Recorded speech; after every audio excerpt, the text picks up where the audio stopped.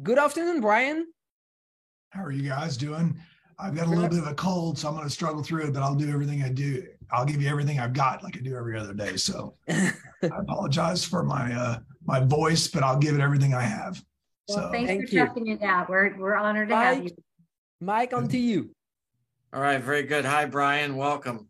Hey, Mike, congratulations on your announcement yesterday. That's great news for all of us, spreading the word and expanding the exposure and awareness for racing. So thank you. Thank you very much. We think it's going to be great for the entire industry. So look forward to talking more about it in the future. But you're the one in the fire here this morning, so to speak. So let's get moving here. I got a few questions, and I'm sure you'll say a few things that intrigue me on the side.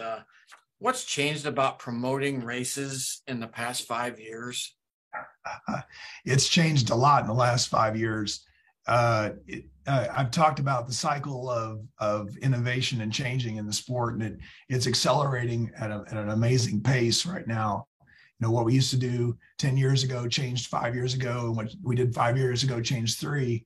And now if you're not changing everything every 12 to 18 months, you're behind the 8 ball again. So really, you know, the path that we're on now started over a decade ago when we started creating the direct relationship with the customers and trying to consolidate a database related to all the people that are the fans and creating that direct connection through the ticketing systems and through an email so that you can have a real dialogue with your customers as opposed to getting caught up in a lot of the noise that we may have all heard here this past week with Cyber Monday. This is just a lot of noise going on. So the more valid and meaningful communication you can have with your customers, the more successful you're going to be. So this journey started a long time ago for us as we started creating the ticketing system and the events teams at World Racing Group and working to create a consolidated message to the fans. In a little bit, Doobie-Doo, I'll take you outside in a little bit. Okay? I'm sorry. So we got a little bit of side noise there, but so it really started back then, and now it's the evolution of over the last few years with the awareness through Dirt Vision. It really was still in its infancy when you think about where we were in 2017 and 18, really only having 2 channels, and then what COVID allowed us to do, despite all of this disruption in the world, creates opportunities, and it really accelerated the adoption of the streaming services and the internet connectivity. So the promotion now has to be radically different than it was even 3 to 5 years ago. It has to be very targeted. Again, less is more in a lot of situations where if you're communicating meaningfully with your customer, they're going to pay attention to what you send them. So we want to be on the top of mind with all the social media and with the awareness created through Dirt Vision, including the free pieces of it, the promotion, the YouTube, but also with very concise delivery of messaging for the events. So the promotions become very, very touch point. And then how do you create an event that does the fans want to bring their friends to and continue to grow the fan base organically that way too. So it's a lot of different things. You look at it now, and you're looking at the Be an Outlaw program and the reward program, and encouraging people to come back, sign in when you get there, scan in, and be a part of something a little bit bigger than just being a fan at a facility that you're enjoying some racing, but being part of a community. And that promotion part of what we're doing is working quite well too. You touched on a bunch of different things there that I have questions targeted to. You mentioned Dirt Vision. How has streaming video changed short track racing and the promotion of it and just the organization in general? For all those years, we desired live TV, and we always tried to fit our racing into the requirements and constraints of live TV. And it was very challenging and really didn't represent the sport very well. So what streaming has allowed us to do is adapt live TV to our sport. And if you could do that in a successful way, you can put a pretty compelling piece of entertainment and make it available to a lot more consumers than we're ever available we were able to make it available to. So streaming has a lot of opportunity to create awareness, but it also has an opportunity to spread the good and the bad if you're not careful with how we do this. So we've been very careful with Dirt Vision to expand at a pace that was manageable by us, that we could manage the production and manage the pieces related to how the world sees the sport. And we see it as a tremendous opportunity to create awareness outside of what we're doing. And over the last few years, it's been the technology has come to us, has allowed us to adapt the way we communicate through video, not only through the consumers that are not at the track, but consumers that are at the track via the video and some of the technology that we're bringing to our racetracks too, so that the fans at the track experience all of the things that are happening other than what they can see on the racetrack. So the work area pieces, a story from the pits, talking to the drivers, the different pieces. So it's an integrated package you're trying to create, but Dirt Vision has allowed us to expand that. But primarily the expansion of the awareness is what we're seeing right now, and the growth of the sport is the awareness campaign. And it's our job to make sure we put something that's on that screen that draws them to an event. The key, again, for our entire business model is to bring people to the racetrack.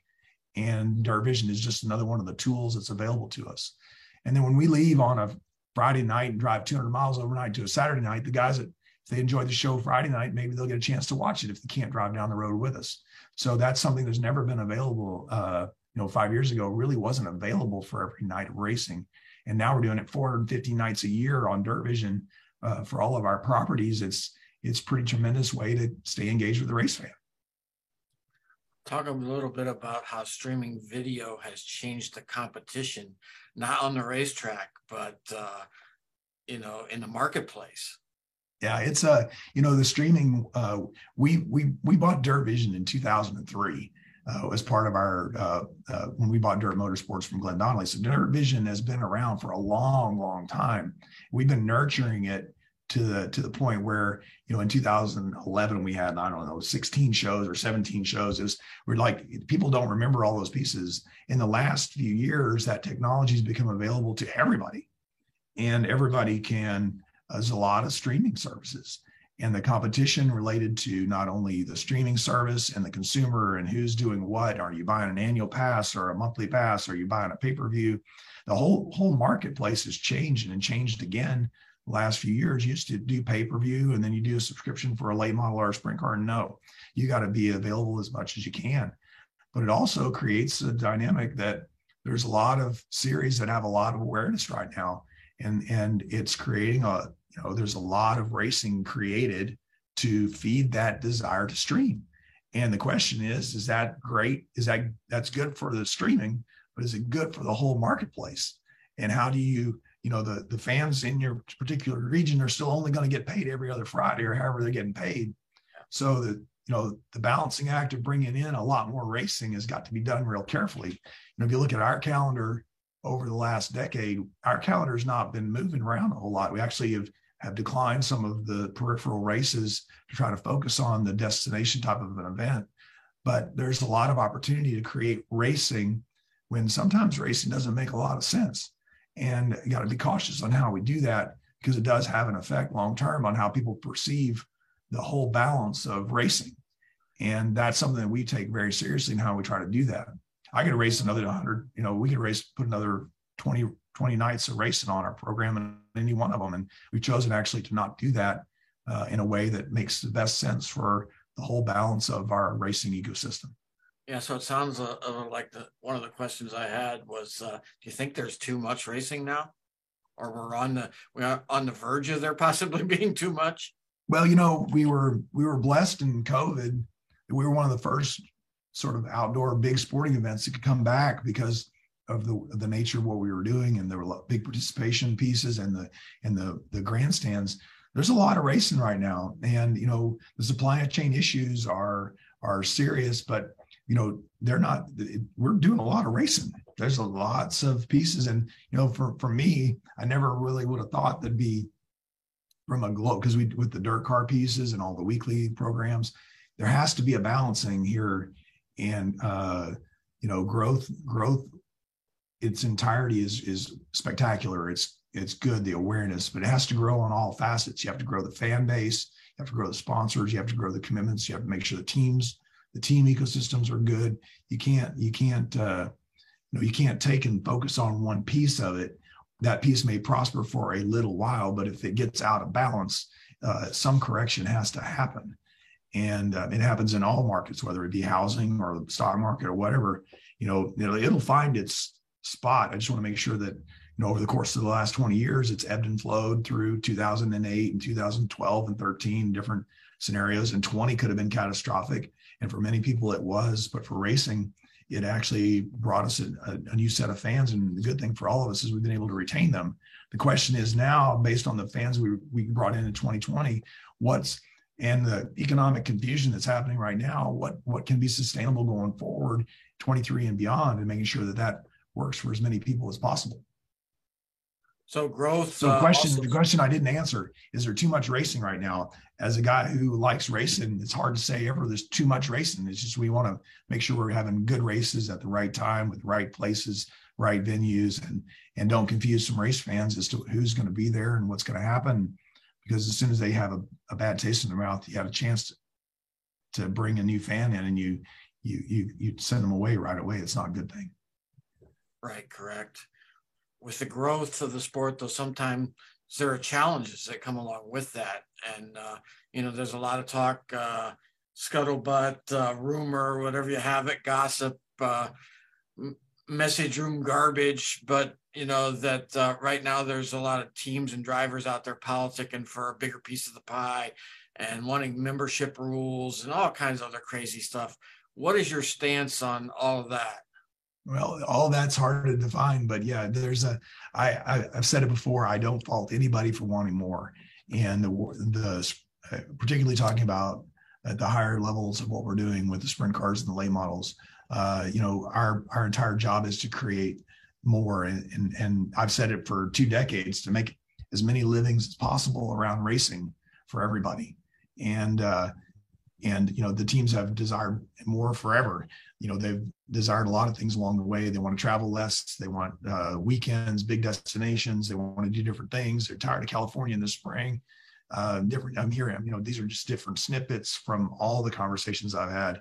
But wanting more is natural for all of us. So the key is how to manage that in, and how do you do it without disrupting it beyond what should be done. So for us, a lot of it comes in. You brought up in a roundabout way the exclusivity that the World of Outlaws is, as it's something Ted was established in 1978, and it's been that way from the beginning, and it gives us some allure to what we're doing. Does the current model still justify that kind of it? And candidly, we've been thinking about this for a couple of years because we could see it kind of coming, which is why we've been aggressive in increasing the amount of bonus money and the different pieces as it relates to compensating the teams for their exclusivity. And that's really what it is. These teams can go do whatever they want to go do, but I compensate them to be a part of the World of Outlaws. And we'll continue to do that. And we'll do it as best we possibly can. And that's been, but it has to be in a balance that makes sense. It has to be in a way that, it is sustainable, not only from a sanctioning body perspective, from a racetrack perspective, and the teams and the drivers and all the other people. The sponsors have to be considered, the fans have to be considered, and taking a holistic view is what's happened over the last 20 years and trying to get us and really getting us to where we are, which is in a really, really, really good spot. So deviating from that, it's hard to get to a point where you deviate too much from that. Is there room to deviate some? Probably a little bit, but you have to do it very carefully, because there's a lot of people that have a lot invested in a lot of big events, not only World Racing Group, but a lot of our tracks and promoters, and figuring out how to bring anything else in, it does have an effect. There's a balancing act. There's only so many paychecks and so many fans and so many sponsors and so many other pieces. So we're making sure you get all of those pieces to balance it in. And we think about that, take that very seriously, actually. You talked about loving racing and you'd always like to race more. Well, you do a little bit of that yourself. And how does that help you keep up with what's going on in the sport? It's great. I've always loved the racing. I've been going to the dirt track since 1974. When my dad and my brother and I would do that on Friday nights. And I didn't really get into a car until late in life, so I don't really have much expectation for me to do anything other than to go out there and play. But it does ground me related to I know expense related to the fuel prices that have gone up, and blowing the motor on a Friday and trying to get a motor recertified in order to go racing the next Friday, and different pieces of those. So it does bring me, a perspective, from my world, and trying to manage all of the pieces. The broader perspective I can have, the better chance I have of making a good decision. So as it relates to a sanctioning body, sponsors, a track owner, renting a lot of racetracks, a weekly sanctioning body, a regional sanctioning body, a national sanctioning bodies, and then getting in a race car, not only in a sprint car or a late model or a street stock, helps me broaden my perspective. And I hope that gets us all a better chance of me making better decisions. And I think it has over the years. And again, it gives me a chance to be at one with those guys. And for me, candidly, have a chance to have a little fun at the racetrack, because most of the time for me at a racetrack is work anymore. And now I can go back and have fun every now and then. And that's a good thing for my psyche too. So for sure.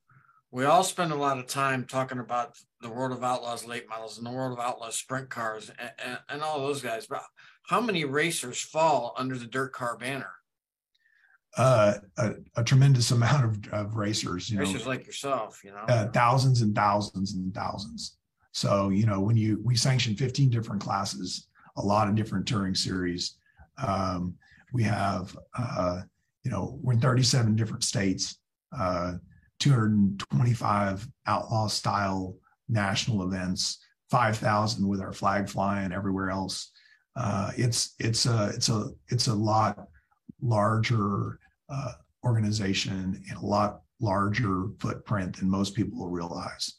And it's fun to see it, but again, it's that understanding of how it has to build up from the bottom up, from the weekly racers to the weekly tracks, to how important that ecosystem is alive and well in each region, and understanding that, so that we can actually have a chance of bringing in a big race and entertaining a bunch of race fans and making all that work. And then, we have a lot of reach and touch, and we have over 100 sponsor companies that see the value in that. We have hundreds and hundreds of thousands of race fans that see the value in that. And more and more impressions now today than we ever have, the people that are casually looking at the sport that are becoming aware of all that. Yeah, and when they introduced you at the beginning of this, they gave you responsibility for single-handedly making the World of Outlaws what it is. But when you guys took over the World of Outlaws, you had a very small staff, and counting dirt car and everything else now, approximately how many people are working there? So when we bought the World of Outlaws, Ted had 7 employees, and we have over 80 full-time employees right now on all aspects of the business, from dirt car to the Super Dirt Car Series to the Summer Nationals to World of Outlaws, Dirt Vision. So there's 80 full-time employees. At any particular point in the summertime, we could be another 100 more than that as it goes up. When we get to go racing up and down in June, July, it gets pretty crazy. So we have 80 full-time employees now to manage the organization, to do the promotion, to interact with race fans, and then to make sure that we have the best schedule, the safest procedures we can, and the infrastructure it takes to run a racing organization like this. So 80. So here we are. It's different than most people believe. Yeah, for sure. So here we are. It's the quote unquote off season. Sure. So what is the biggest challenge to you and your team? Is it the 10-month racing season, or the 2 months in between? It's really October and November the hardest, because we're trying to wrap up a season and promote our largest shows of the year with all the things we do with the Super Dirt Week and World Finals and World Short Track. and we're booking all the shows for next year. We've already announced our calendar for the late model program for next year. For the World of Outlaws sprint cars are already announced. So all those things are overlapped. On top of that, right when we get back from Charlotte, if we can beat most of our neighbors here in NASCAR land with all of our 47 trucks and trailers, if we get everything back into service before they get back from Phoenix or from Homestead or wherever they are racing. So it's October, November, pretty tough around here. And then, but having the schedules done allow us to focus now on getting a lot of the other pieces pulled in place. We've got a great list of all of our sponsors. We got our sponsors renewed for next year. We got some great announcements coming next week for some new sponsors, some new manufacturers, and new big sponsors coming into the World of Outlaws world. So we're really happy about that. So tease everybody, that's coming up next week. Love to have announced them this week, just not quite done yet on all of the details, but some big things coming for next week. We race tonight at Volusia. We race tomorrow night at Volusia. So with sprint cars and late models tonight and late models tomorrow, and we're going to take a couple of weeks off. And on January the 17th, the World of Outlaws season starts again. And we're racing some sprint car stuff between the Sunshine Nationals and Dirt Car Nationals, and then we hit it running. So there's no stopping. There's no stopping. I don't know what we do with ourselves, really. I guess I would probably, based on the way my body is right now, I could probably use a couple more days off. But I got a great team. It takes all 80 of us. Over the last 19 years doing this, I've had great team members help me get to where I'm at. So the idea of me masterminding this is a bit far-fetched, because I got 80 people here that I rely on doing this. And with that many events, it's clear I can't possibly be at even a sliver of a fraction of them all. So it's my team that have been with me decades that I really am very most proud of where we are today. Is there anything in the dirt track racing world that there might be the next trend of the future, something that's coming that all of us on this call today haven't seen yet? No, trend for dirt racing, we want to be different than everybody else. And we throw ideas at it. We throw a lot of ideas at it along the way. Our fan engagement pieces have been the biggest investment that more racing groups made over the last, either through our team of people, through the presentation at the track, the pit reporting, and the fan engagement pieces, the video boards. We've got a brand new trailer sitting out front. I can see it from my window, getting ready to roll out. There'll be a ticketing windows. It'll have video boards and a PA system for some music and stuff. We'll start traveling and adapting to some of our World of Outlaw events. We're dabbling with the idea of bringing out some of our own connectivity, maybe making Wi-Fi available at some of our events to see if the fans will engage in that way, so that the fans can better engage with their community while they're at the racetrack, hoping to bring their community to the racetrack. So there's a lot of those things that we're just watching. There's a lot of great ideas in all of sports, not just motorsports, and try to engage with race fans. But the idea of what we've been able to do with the DIRTVision and the video streaming and the availability of that technology in your hand all the time, free on video on demand. I mean, all of DIRTVision is free on demand after the fact, not live, but free. Go and take a look. You can watch racing all year. From that perspective, I foresee us burning fossil fuel for a long time at the dirt track. So I'm not really seeing anything coming that direction. I'm sure there'll be some pressure somewhere along the way, but in the grand scheme of things, I'm pretty happy with the direction we're going right now. And the key is just to keep it in balance. Make sure the fans don't get too confused as to where to go race, to see races and see their favorite drivers, and continue to grow the awareness. And then adapt at the pace that the world requires us to adapt to, which means the attention spans continue to decrease. Make sure the program's short, concise, that we're entertaining people, that they can connect to the people that are important to us. One thing we didn't even talk about was the new video games and how to bring in the youngsters. And now we got a console game and a real simulation, and that's bringing in a whole new crowd and another revenue stream for even the drivers for that. So that's good for us, and creates we rolled out the midgets, and we've got the micros, and we're doing more stuff for the development program, keeping the stream of youngsters coming through. life's pretty good right now. I'm not going to change a whole lot. Is the racing, dirt track racing in general, better than it's ever been? I would have to say Competition-wise? yes, it is better than it's ever been. We still fight all the same things that we've been fighting for the last, the engines are too expensive, which they're expensive. The aero on cars, we got to continue to fight. You got to make things as safe as we can possibly make it, because the last thing we need is something catastrophic happening at one of our events. So, but all in all, that when you look at, if you look at the highest level of our racing, we have more, there's not a lot of guys winning 25 shows or 20 shows or spread out the parity. You don't really know who's going to race. It's hard to put a format together that, you got the cars are as powerful as they've ever been.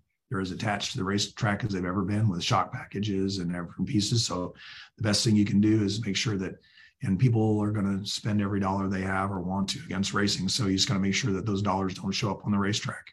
That they can spend them, but the racing is still good. Hopefully the dollar spender are against their making their lives easier in the pit area or making some reliability pieces, but that it doesn't show up in these radical changes in performance and managing those out of the business, because that does hurt us in the long run. We don't need these cars any faster. We just need to put on a good entertaining product and put on a show where the guy's got the best car, who's got the best driver, has a chance of winning every night. And if we do that, then we're going to serve the sport well going forward. I think I answered your question. Sports in as good a spot as it's ever been, with awareness and participation. And I'd love to have, more and more people participate, but it's really up to us as track promoters and sanctioning bodies to make that available to them. For sure. I think your voice made it through to the end. Sorry again, Mike, I'm sorry. I said, I think your voice made it through to the end. I just about made it through. I'm going to go grab a nice cup of hot chocolate and see if I can get it fired back up. So, but thank you guys for having us out here. Thank you, Brian. You do a brilliant job with that series, and thank you for fighting that cold and being with us today. And it was very important to have the World of Outlaw represented in this. Registering on ePartrade is easy. To start, click on the Join for Free button on the homepage. First, search your company to see if it's already in our database. If you see your company on the list, click on it to select it. Then, choose Claim Company if you are one of the decision makers, an owner, marketing person, or main company contact. Or choose Join Company if you are an employee, and press Continue. If you couldn't find your company in our database, select Register a New Company. On the following page, fill out your name, email, phone number, job title, and choose a secure password. If you chose Register a New Company, you'll need to choose your business type. Select Supplier if you're looking to display products or services and connect with buyers. Choose Racing Business if you're looking to source new parts and connect with suppliers. Choose Race Team if you own or are a member of a professional race team. Then, enter your company name. Please provide a website, Facebook page, or LinkedIn if you have one, and choose to either claim or join the company. You can view and agree to our terms of use here. If you'd like to receive our weekly newsletter, choose Accept. Finally, click Register Now and your registration will be submitted for approval.